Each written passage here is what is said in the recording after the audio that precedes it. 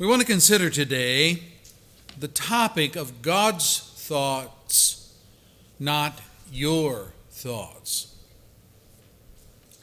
Maybe you have never given much thought to the idea of thinking and how God commands us to think in ways about life that honor Him and benefit our own souls. I can hear the objections now. No one can tell anyone how to think. Or, you're entitled to your view, but give me the courtesy of allowing me to be entitled to my view. Or, there are many ways to think about life, and no one way is right to the exclusion of others. And on it goes. The objections come. Now, much of this is based on the American idol of individualism, wherein we have been taught such things as, don't let anyone tell you what you can or cannot do. I hear that all the time. Or, you're smart enough to figure out for yourself what you want out of life.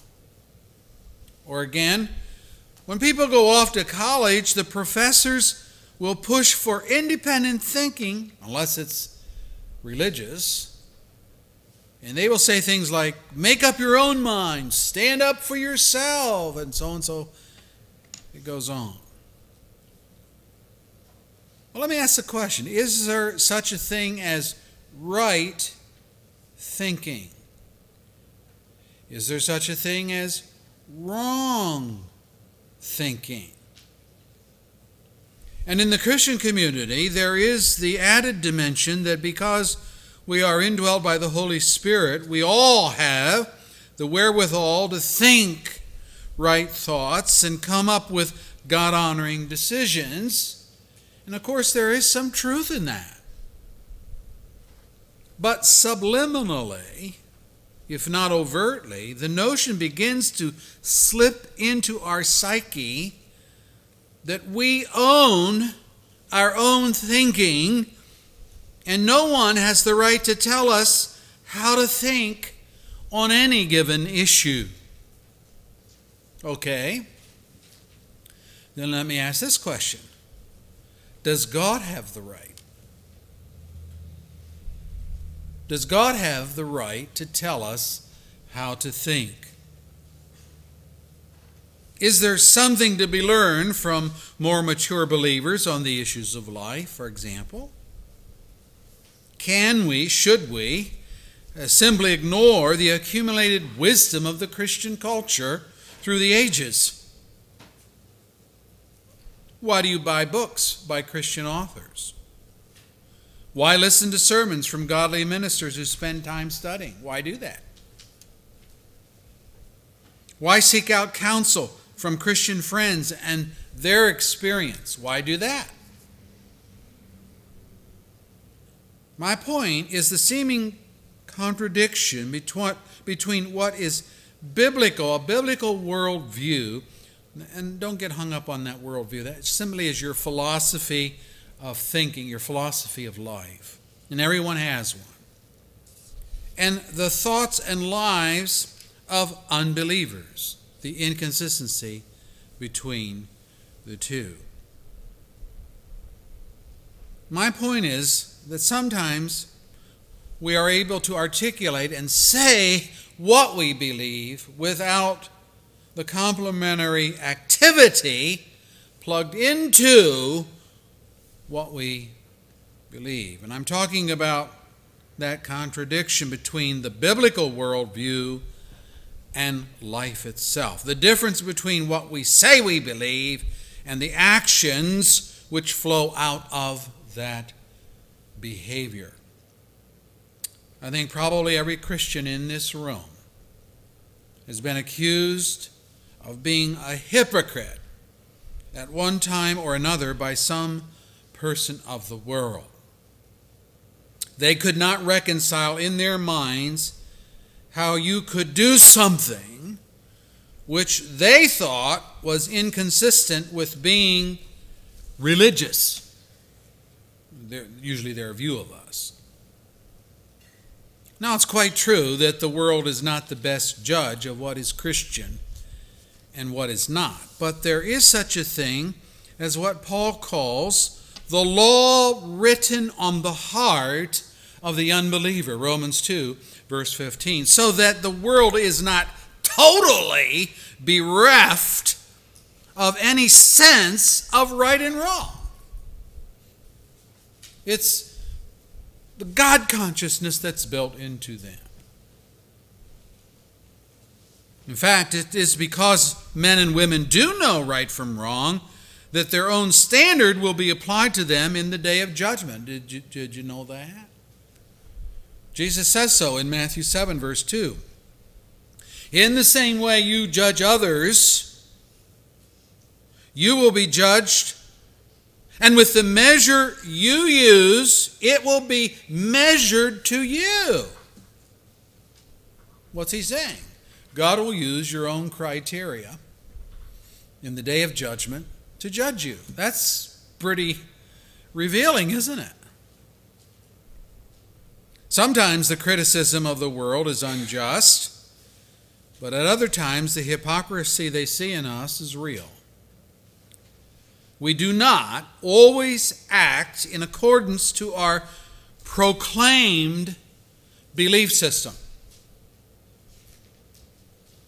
And if we are ever challenged in the discrepancies between faith and function, we play games with ourselves or with others to justify the inconsistency. We say, I was just kidding. When we weren't kidding at all when we made our statement. So we add lying and deception to the original sin. Or we say, I made a mistake. Or you are mistaken in your observation. What we're doing is soft-pedaling the seriousness of our sin, or we are suggesting that the real sinner is the person evaluating us. They have made the mistake in their assessment. It's not us that's in the wrong. It's them that are in the wrong. And that leads to another point, and that is the point of self-deception. This is more serious.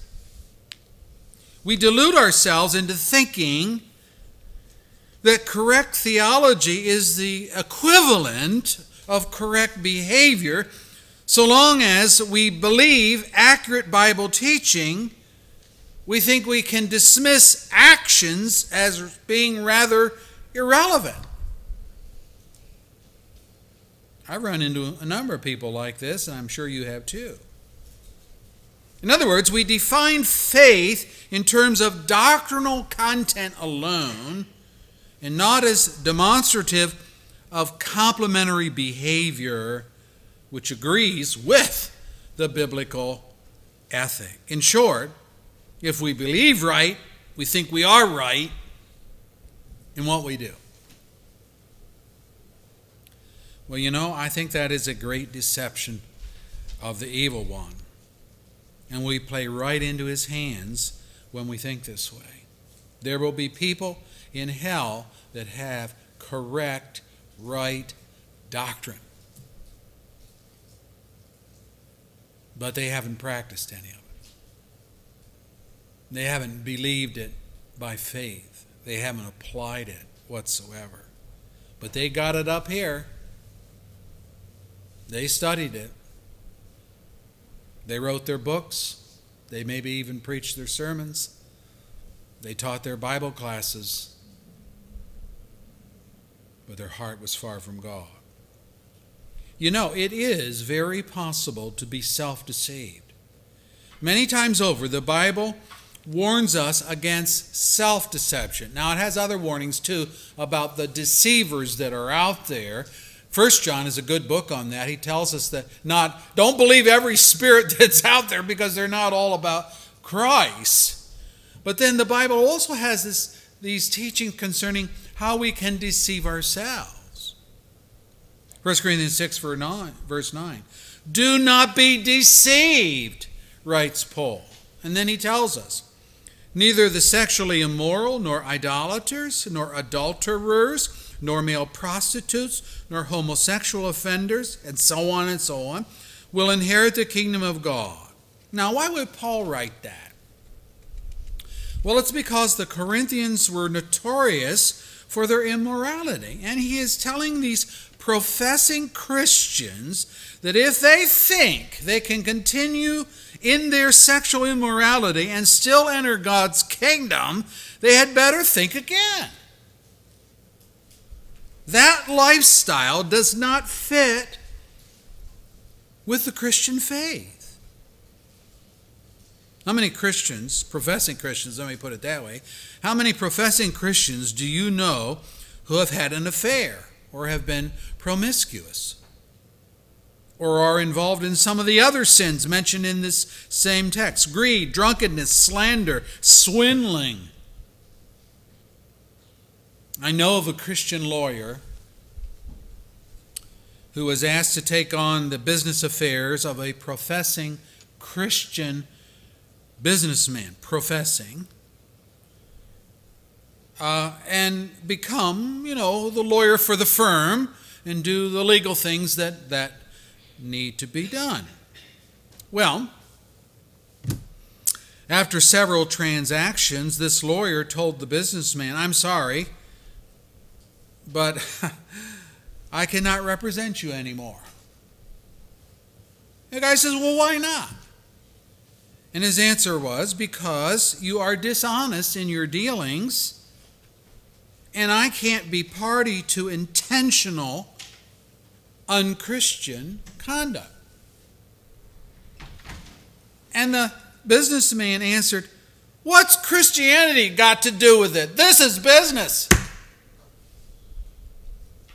You see what he has done? He had made a wall of separation between his faith and his behavior as though the two were not related.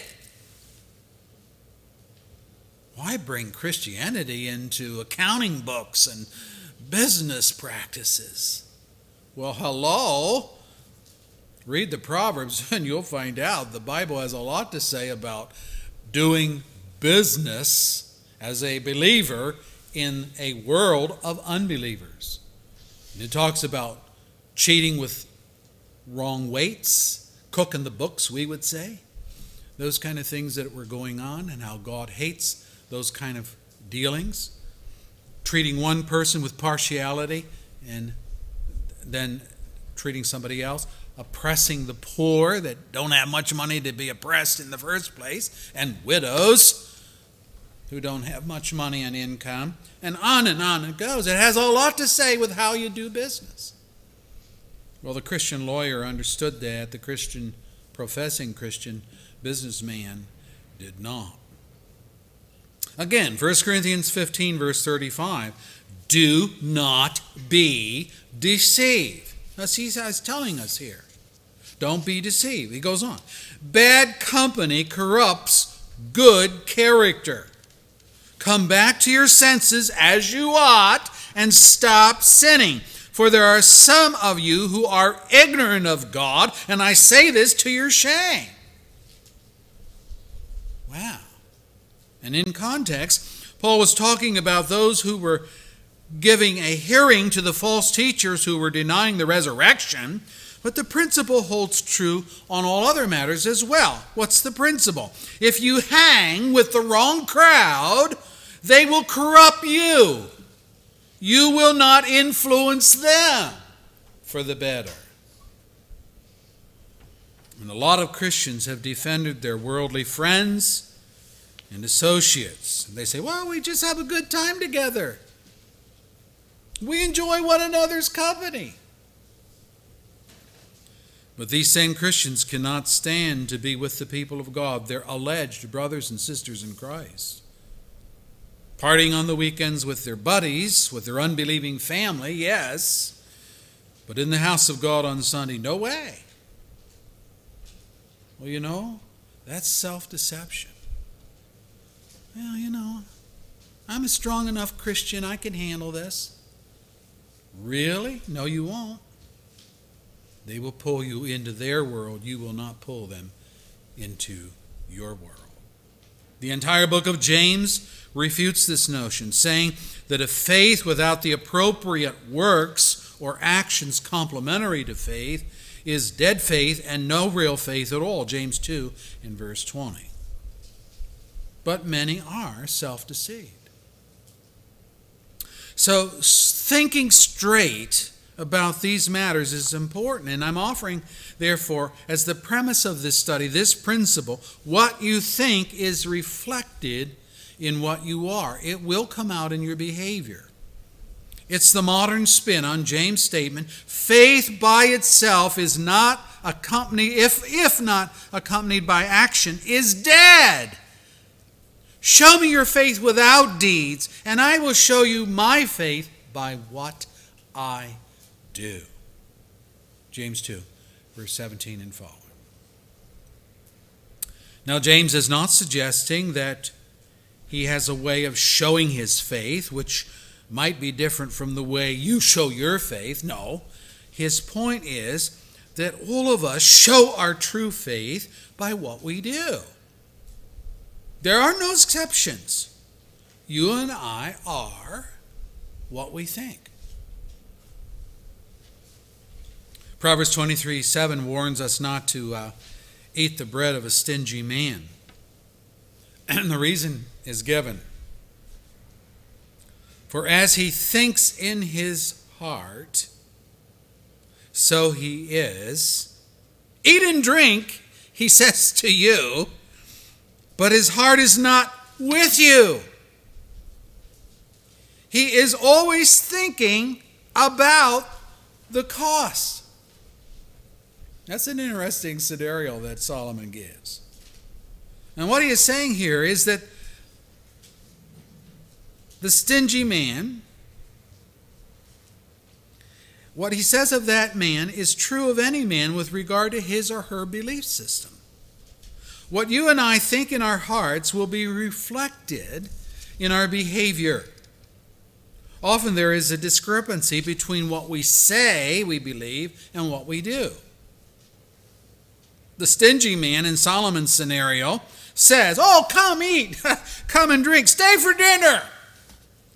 Yet because he is really stingy in his heart, he is obsessed with how much is he going to eat? What's this going to cost me to feed this guy? Is he going to eat me out of house and home?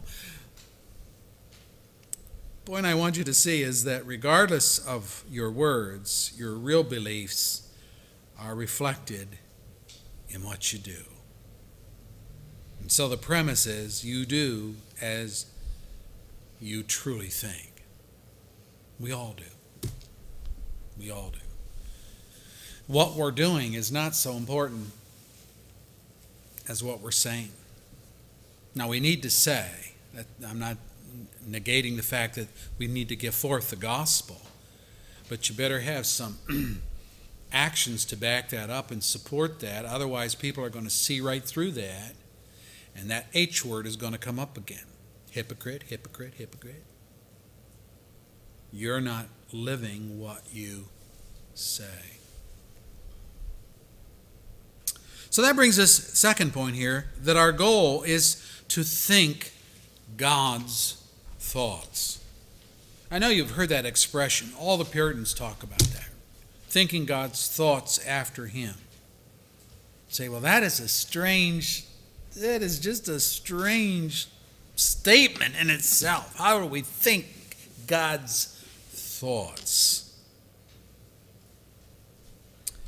Well, it is that as Christians, we need to have our belief system in tune with the Bible.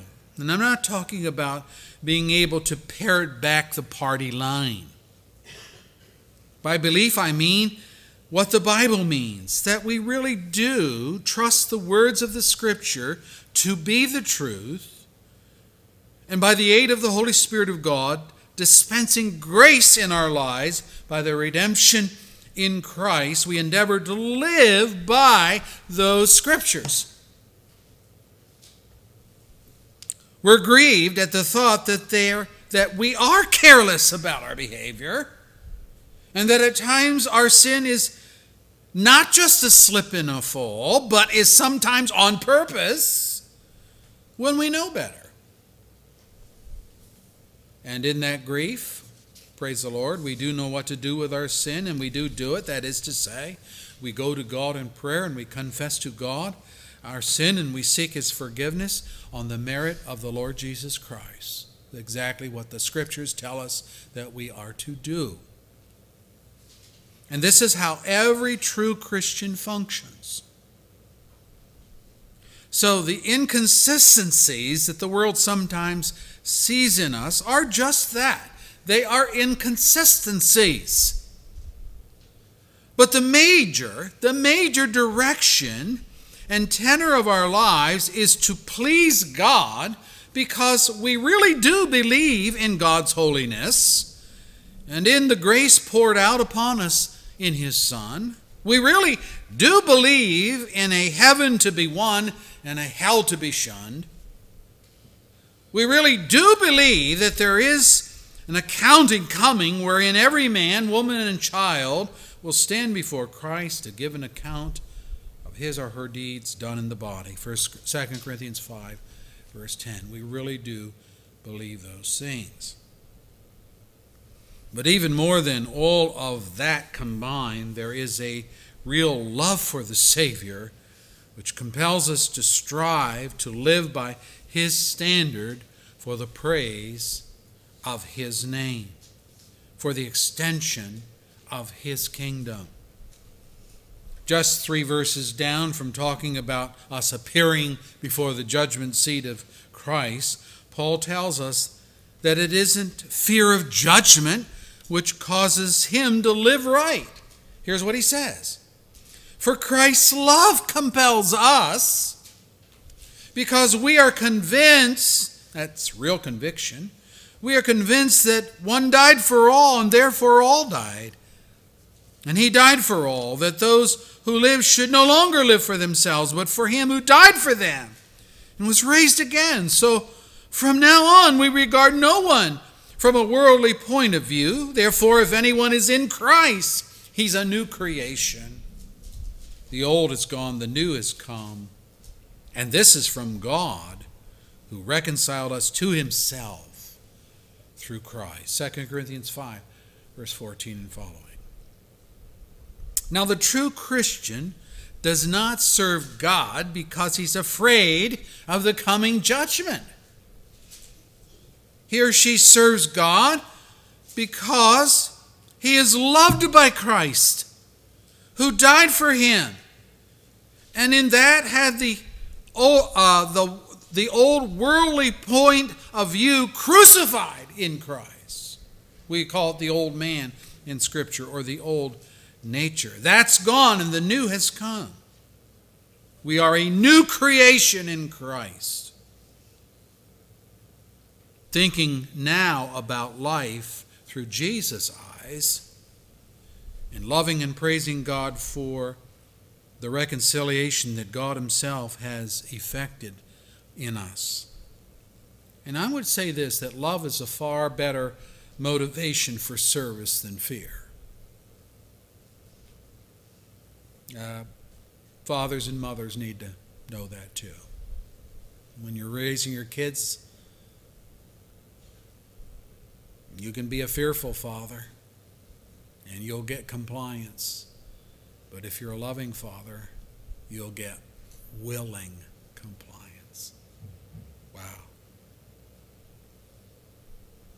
And love is better because it is a better barometer of true faith than theological correctness. Let me say that again. Love is a far better motivation for service than fear, and it is better because it is a better barometer of true faith than theological correctness. This is why, brethren, we sometimes see a zeal for Christ and a heart for service for Him in people whose theology is somewhat skewed. But one thing we can say of them, they love Christ. They may not have all the dots on the I's correct or all the T's crossed accurately, because they may be here in their theological understanding and training, not up here. But you can't take away from them the fact that they love Jesus Christ as Savior. And having said that, the best combination, of course, is to know your Bible, to believe its truth, to practice its principles, along with loving Jesus. Think of it as this way, being your head being right, your heart being right, your hands being right. Head, heart, hands. It is never adequate to be content to be stupid about the Bible's teachings or misinformed, so long as you can say you love Jesus. Well, I love Jesus. Yeah, but do you know him? Do you study him? Do you know his word? Well, I love Jesus. And I'm sure you've run into people like that. They're not much into studying anything in the Bible. They just love Jesus. Well, guess what? Jesus taught this. Whoever has my commands and obeys them, he is the one who loves me. John 14, verse 21. And you cannot obey what you do not know. So for the games to cease and for a real impact to be made in the behavior of the Christian community, our thinking must become biblical once again. Now, Jesus anticipated this in his teaching about fruit trees. Here's what he said. Make a tree good, and its fruit will be good. Or make a tree bad, and its fruit will be bad. For a tree is recognized by its fruit. You brood of vipers, and he was talking to the Pharisees, how can you, who are evil, that's what you are, how can you say anything that's good? For out of the overflow of the heart, and he's talking about the mind, the affections, the will, out of the overflow of what you are inside there, like that tree, inside the core, what you are in your heart, out of that overflow, the mouth speaks. He goes on, the good man brings good things out of the good that's stored up in him, and the evil man brings out evil things out of the evil that's stored up in him. Matthew 12, verse 33 through 35.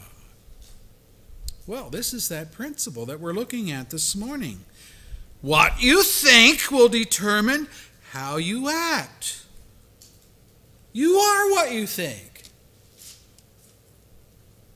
And of course, there is none good but God, Luke 18, verse 19, but among men there is none good, not even one, Romans 3, verse 12. So if anyone has a good heart, it is because God has made him so by his grace.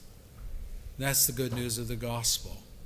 We start out with bad hearts and bad natures and evil thoughts and wicked speech and all that goes with an evil thinking, and God changes us. That's that new creation that we alluded to earlier. And then from that point on, we're able for the first time in our life to really think some good thoughts and say some good and wonderful things. Let me ask this. Have you ever seen a tree that looks really good on the outside? I mean, the bark is all intact, and you look at the branches and they look really strong. And you look at the leaves and they're bright green and kind of shiny and so forth. And then we get one of these wild thunderstorms that we sometimes have in Michigan, and kabam! This tree is knocked down in your neighbor's yard or your yard, and what you discover is that in its core It's all rotten inside. I'm sure you have all seen something like that. And I look at that and I apply it to my fruit trees that I have in my backyard. And I say something like, if that had been my fruit tree, there is no way that that tree could have produced good apples. But more importantly, if that were a tree in my yard, all the spraying of that tree, all the pruning of that tree, all the fertilizing in the world could not have made the core good again. Bad trees are destined to bear bad fruit. They cannot change of themselves, and you can't change them either. But God can make a bad person good. That's the gospel. God can remove a rotten, sin-infected, depraved human nature and replace it with one that is born of God, indwelled by His Spirit, with love to serve God and produce good fruit. The Bible speaks of this in many ways.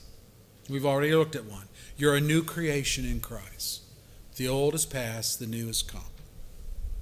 Ephesians 5:8 and following. You were once darkness, but now you are light in the Lord. Live as children of light.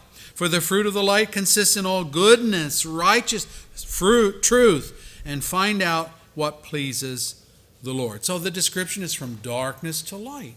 And he says, and look, the fruit's different in the person of light. Or Galatians 5. You, my brothers, verse 13 and following, you, my brothers, were called to be free, but do not use your freedom to indulge the sinful nature. Rather, serve one another in love. So you have a description of slavery to freedom.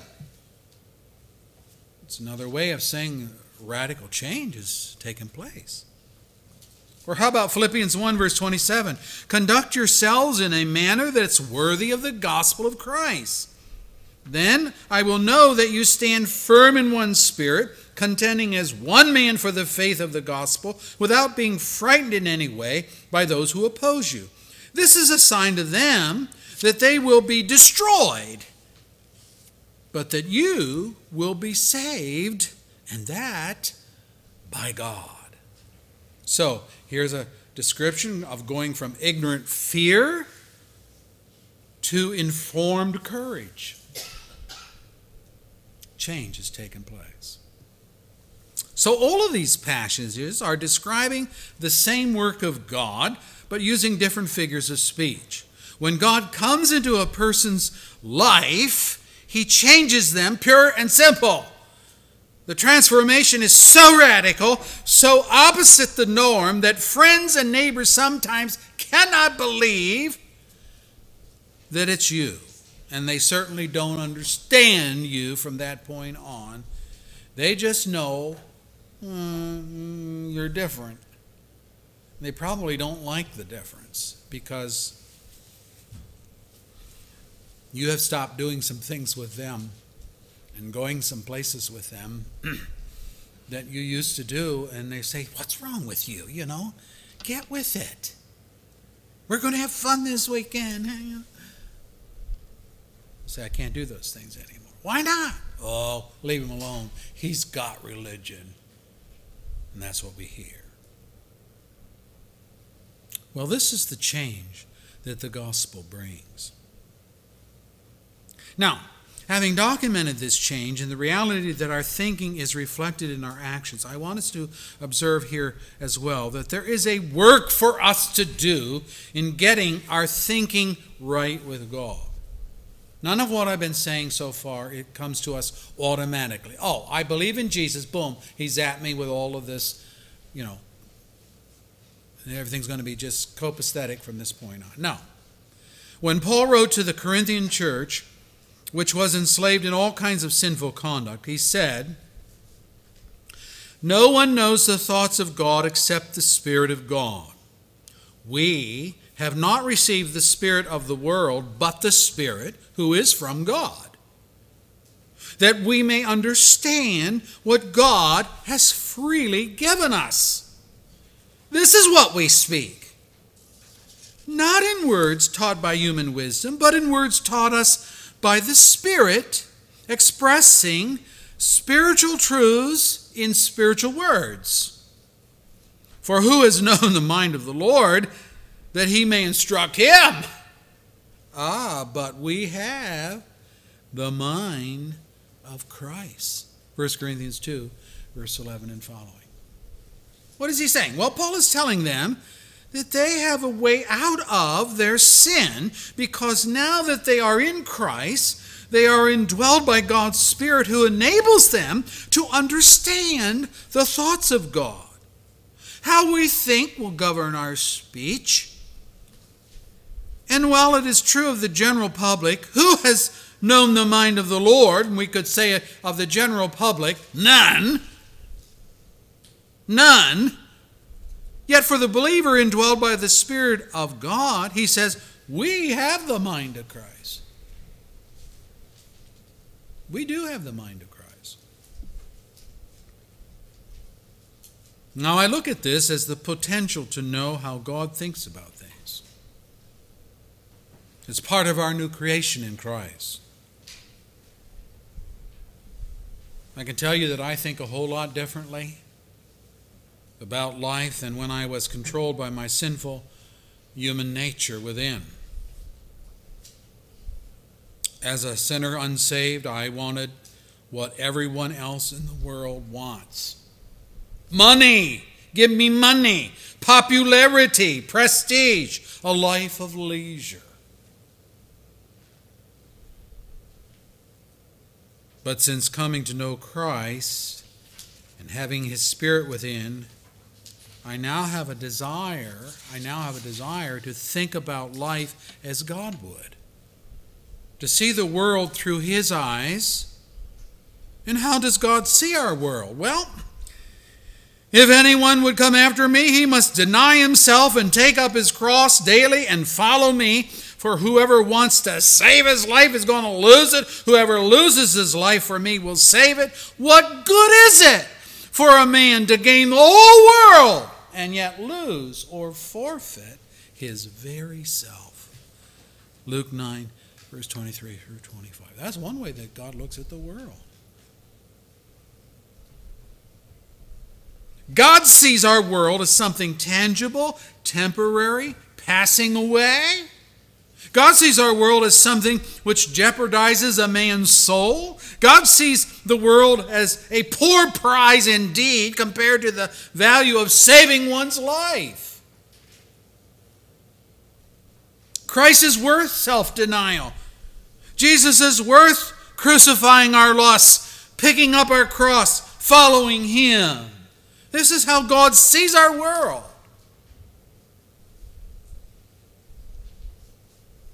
So if we have the mind of Christ, the potential to know God and to see the world through His eyes is ours. But how? How does this become a reality? The psalmist said in Psalm 111 and verse 10, "The fear of the Lord is the beginning of wisdom. All who follow His precepts have good or right understanding." Again, that's Psalm 111, verse 10. Our starting point must be the Word of God.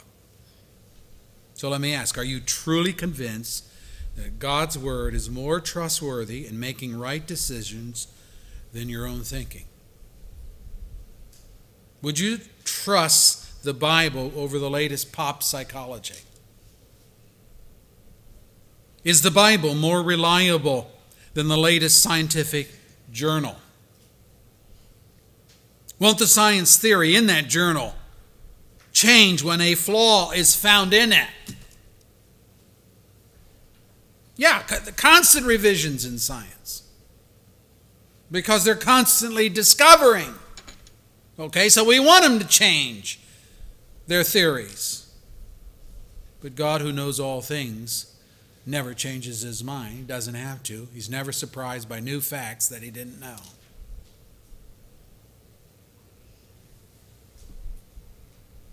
Is the Bible true because God said it or because man can verify its claims?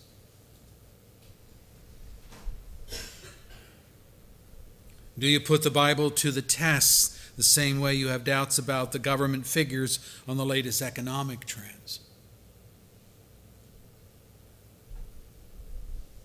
See, we've been taught, question, think, trust your own instincts, think your own thoughts, so on and so on and so forth. That's the way we're taught to live in our world. We're not to trust in some exterior source of information. But when we're talking about the Bible, this is basic. It's the foundation of our belief system. And if the Bible is fallible on any given point, who's to say that the Bible is right about how you and I are saved from the wrath to come? Why would the Bible's teaching on salvation be any more accurate than its teaching on creation? That's what you have to wrestle with. So people want to pick and choose. I like that part of the Bible. I don't like that part. I think that's true. I don't think that's true.